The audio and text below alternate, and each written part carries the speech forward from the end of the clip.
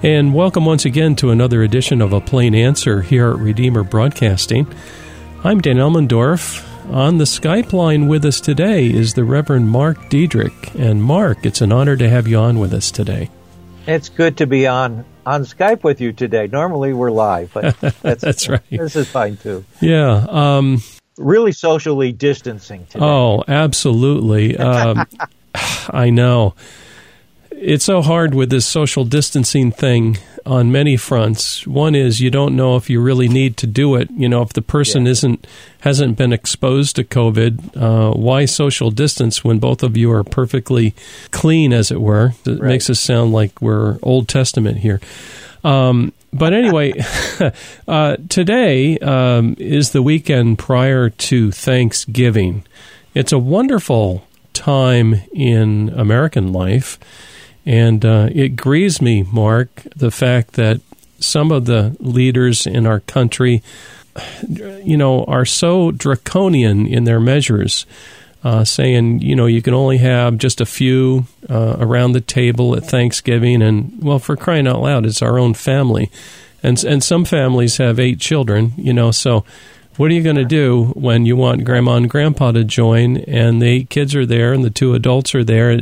I don't know. The numbers don't work, and it's concerning. But all that aside, in terms of American Thanksgiving, we look back to a certain time in American history, and that's where you come in because you've studied some of this stuff and you're familiar with not only the Pilgrims, but also the Indians. You've spent a great deal of time studying the American Indians, and you're kind of like our resident expert here in the network on Indians. Maybe people don't realize that. So maybe you could get us started when we talk American Thanksgiving and back to those early days. What comes to your mind, Mark? Well, Dan, one of the things that you said about all this concern about getting together and gathering for Thanksgiving because of the COVID. When we look at the COVID problem or the Wuhan virus, however you want to call it, if you get it, you have 98% chance of recovery. Now, the Pilgrims, when they came over, by the time they celebrated their first Thanksgiving, more than half of them had died. It's striking. And so you see, they were living in times much more precarious, much more prone to disease than we are. And yet they come together and they have this great Thanksgiving.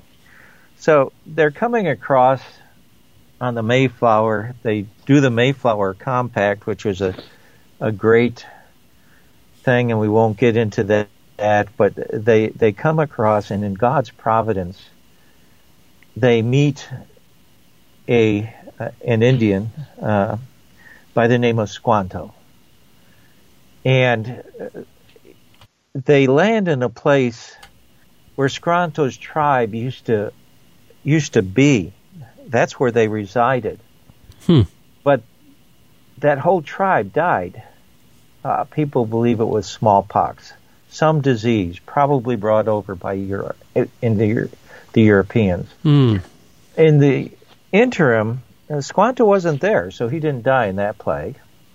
He had been taken captive. He had been made a slave. Oh, that's right. He had been taken over to Europe, to England.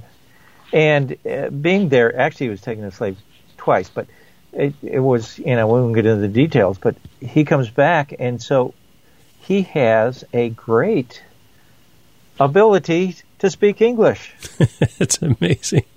Then, of course, he introduces them to the Indians there, Wampanoag, and the chief there, Massasoit.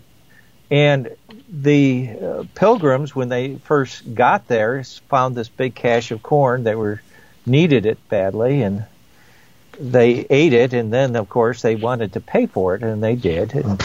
And so we have this combination where the Pilgrims had a good working relationship initially with the Indians there. Now, it's not all the tribes. The Narragansett tribes not so much. But that was the way anyhow in this region. A lot of the tribes, various different Indian tribes, were hostile to one another.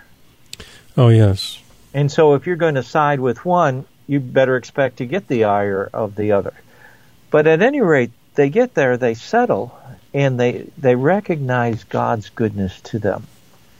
And so they have a good summer of planting. They get things done. Squantos showed them how to plant the Indian corn that they have there, and has helped them out a great deal. And even though half of them had died, they felt it appropriate to thank God. And of course, they invited the Indians. And so that's what we often call the first Thanksgiving. And what happens, especially in the fall of the year, is a lot of the birds, the fowl are there. They had turkeys, lots of turkeys. If you read William Bradford's account, there are many turkeys there. Then they had other fowl coming through, ducks and no doubt passenger pigeons, a lot of birds. And so they could kill them. And of course, the Indians also brought deer, venison, which reminds us that, at the time that this is being broadcast, just yesterday, just the day that it's being broadcast, is the opening day of deer season. Yeah, what day is that in New York State that it opens? It always opens the Saturday before. Yeah, so it is today. Okay, gotcha. And so, if you want to have a Thanksgiving feast that's similar to the Pilgrims, go out and shoot a deer, and make the venison part of your Thanksgiving. And get a turkey too while you're at it. And get a well, the turkey season is now closed. Sorry, I forgot. About that. You had your opportunity earlier. If you didn't get it, then I want to say something about hunting. Some people feel like, well, I can't talk about that over the air, but we can. Killing of animals. God killed the first animal to create clothing for Adam and Eve. And it was after the fall. And so killing an animal to use it for food or for clothing is not an evil act. Some people think it is. Yeah. There's a difference between that and then going out just to shoot at animals and kill them. To me, that's like worlds apart. It's totally different. Yeah. And I've taken deer before, and we learned how to butcher so that if times got rough, when we were raising our children, we homeschooled. And one of the things we learned how to do was butcher our own deer. And we used the meat. And you learn to identify what's the good meat and what's the other meat that is not so good, and you really need to grind it up and make some sausage out of it. Yep. And we learned that you really got to mix some fat in with it to make it taste good. Otherwise, because deer meat or venison is very low on fat, and many people have a fat-restricted diet, so one of the best things they could eat in terms of meat is probably venison. And that's absolutely right. It's venison interesting. Very lean meat. It's organic. It is one of the better meats you can eat. Yeah. Because of it having that low-fat content. Because of it being organic, there's not going to be antibiotics in it. That's right. And so and no GMOs. There you go. Well, anyway, it's kind of interesting as I think about the Pilgrims certainly had no problem with harvesting God-given meat in order to keep themselves alive, and we should not feel guilty about harvesting either. Right. The gun that they used was a matchlock. These old matchlock muzzle-loading guns. And so they could fill that with shot if they wanted to, or use a round ball to hunt with. And so that's what they had. Now, it seems like coming over, they would have brought all this with them, but once they get established, they're going to have to develop ways of continuing to create gunpowder and the balls and the shot and that sort of thing. Yeah. They probably came with a good amount of lead Typically, they would have a mold. Lead melts at a very low temperature, relatively speaking, to any other metal. And so, yeah, I have muzzle loaders too, and I have molded my own round balls and done that. I have not made my own black powder, but I have seen recipes for it. Yeah. And it does not look all that difficult. I would imagine they would, as soon as you find the elements that you need to make that, they would have been able to make it. Now, it may not have been the best gunpowder, but they would have been able to make it. You sometimes grade your gunpowder as to how fine the grain is. Now, what about the Indians? Today we're talking with the Reverend Mark Diedrich, and he's kind of a resident expert, I consider anyway, on Indians. What kind of arms did the Indians have? The Indians used bows and arrows and spears. The arrowheads, it's interesting. I had an interesting talk with an individual who actually grew up at Minnewaska. He's one of the Smileys, Al Smiley. Oh, yeah. And he said it's really interesting because what they have discovered around here is flint arrowheads. Now, if you know anything about flint can make an edge that is every bit as sharp as steel. That's true. So a flint arrowhead will be very effective. What is interesting is we don't have flint around here. Oh. You have to go south to find flint. So he said it really is indicative that the Indians used to trade with one another. Gotcha. Before the settlers came here. Now, they would, if they didn't have the flint from down south, they would use chert, and that would also make a good arrowhead. How do you spell that word that you're using there? Oh, you're asking me to spell? Well, how do you pronounce it anyway? Chert. Okay. C-H-E-R-T. That's a phonetic spelling, whether it's correct or not. Yeah, sure. Yeah, so they would use that, and understand there's a difference in the way a gun operates when you're shooting a deer. For example, the matchlocks that the first settlers would use, very large caliber ball. They weren't always consistent, but sometimes around 70 caliber. Wow. And when that ball would hit a deer, it would cause a lot of shock. You can imagine something like that, penetrating, causing shock. A very sharp arrowhead does not cause shock like that. What it does is it cuts. Right. And it cuts the blood vessels, and it causes the deer to bleed out. And, of course, if you happen to hit the heart, it'll stop the heart. If it hits the lungs, the lungs will just fill up with blood. And the deer will die rather quickly. I can think there's probably some listeners that said, now, that's enough. I can't take any more of this. So in deference to them, let's move on. Sure. I'd love to talk about this some more, but I don't want to be overly focused on this. The theology of the Pilgrims, what did these people believe? They believed in Jesus Christ. They believed they would be what we would call Calvinists. It's interesting, the early settlement in New England was really divided between two Puritan groups. And what happened, take it back a little bit to the Reformation in England. The Reformation in England really kind of started with Henry VIII, who was called by the Catholic Church the defender of the faith. I think Pope Leo X called him that, the defender of the faith, because he attacked Lutheranism. Well, that was before he needed to marry Anne Boleyn and divorce Catherine of Aragon.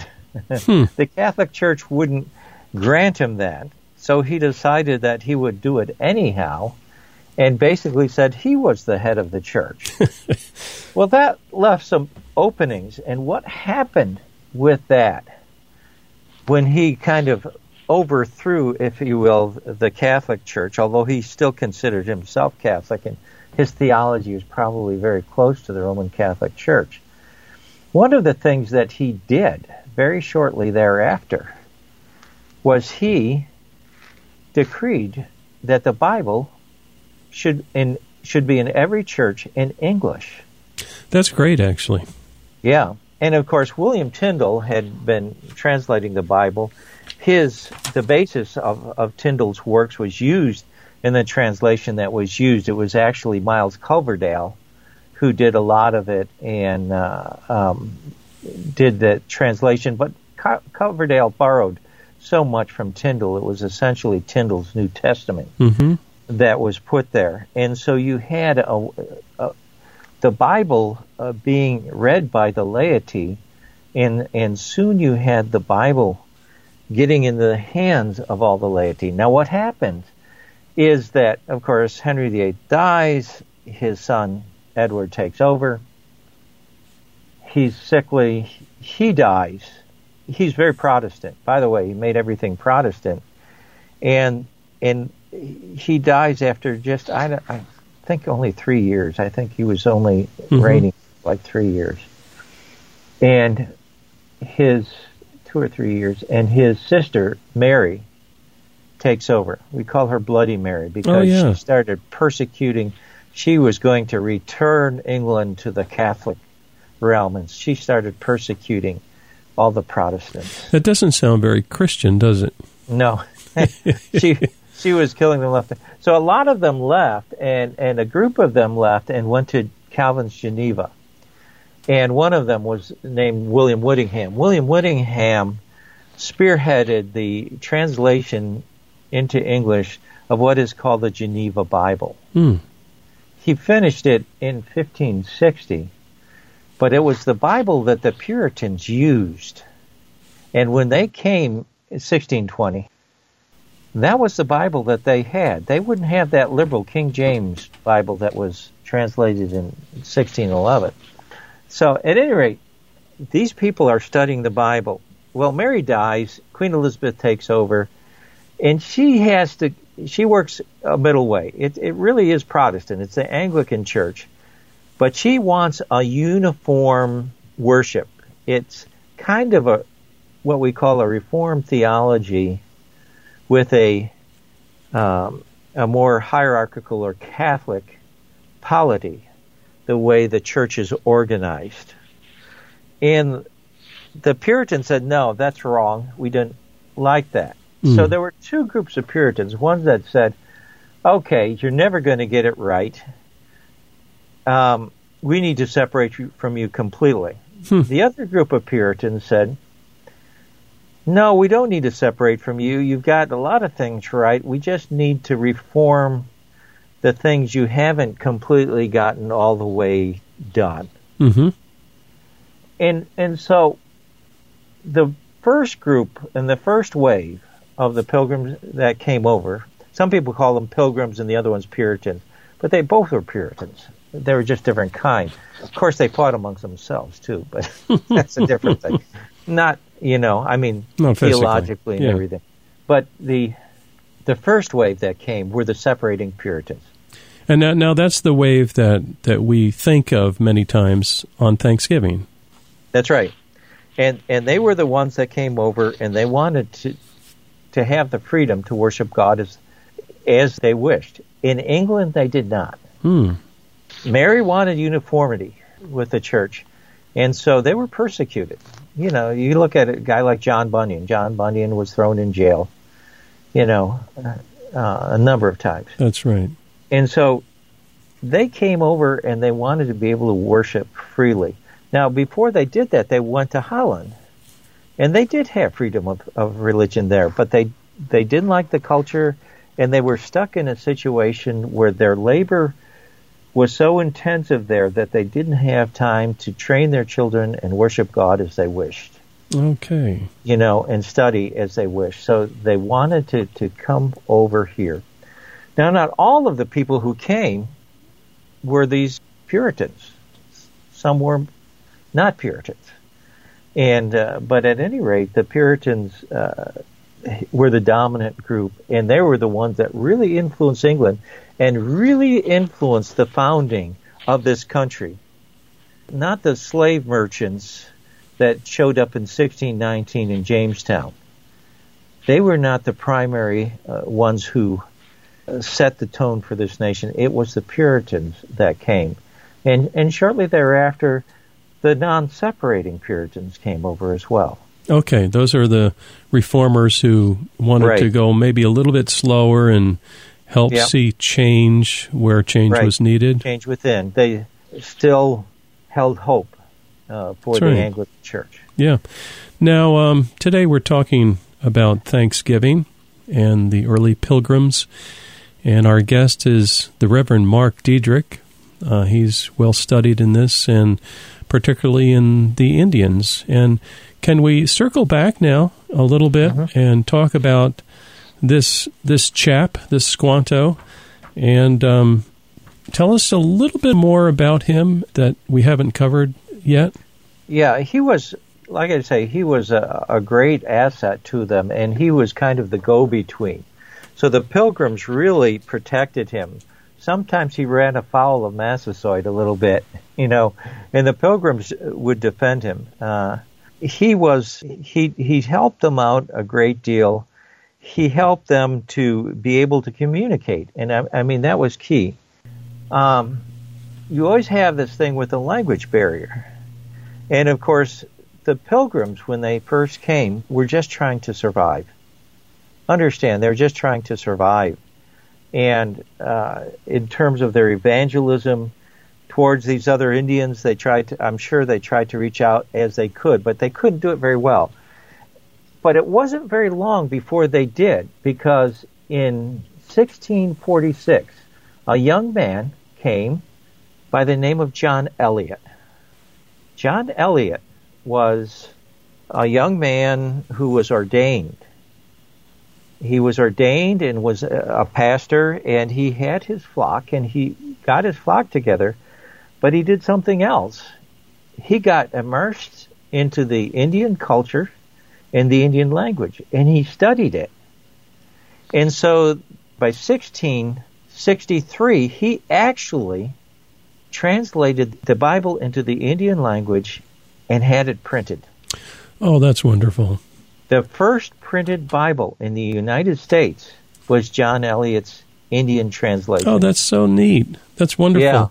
Yeah. It's interesting. Some of the things in it, he has one word that he uses in it. It has 34 letters long. Oh, my. I don't know how you pronounce it. Wow. Now, I'm looking at the clock, and I realize this has gone by quickly. We've got about 2 minutes left. Oh, wow. Summary, Thanksgiving, here we are in America. Sometimes we're not too thankful. Any advice from a pastor today? I would say the first thing you do is you look at who God is. We thank God because of who He is. He is the great creator. And then we thank God for His redemption of us, that He sent His Son, Jesus Christ, to die on a cross and rise 3 days later that we could have eternal life. We need to understand our life is eternal. It's not just temporal. And we can be going through a lot of trials and tribulations, and we do often. Yes. But our life is eternal, and we have the greatest prospects because of what Jesus Christ did on the cross. Amen. And that's the early pilgrims, a lot of these, because of their gratefulness and their love of God, they desired to reach out to these Indians, and they did. Many of them did, and brought many of these Indians that they found here, they brought many of them to faith in Jesus Christ. It's a beautiful story. I want to thank you very much, Pastor Mark Diedrich, for taking your time today and spending with our listeners. Dear listener, you may have a question for Pastor Mark. We invite you to use our email address. Feel free to send that question on. We'll get it to Mark. Our email address here at the station is ministry@redeemerbroadcasting.org. And Mark, I hope that you have a pleasant Thanksgiving, you and your wife Karen, and whoever family members may be joining you this year. And thank you very much for joining us today. Well, thank you, Dan, and the same to you and Deb. Dear listener, please join us next week for another edition of A Plain Answer.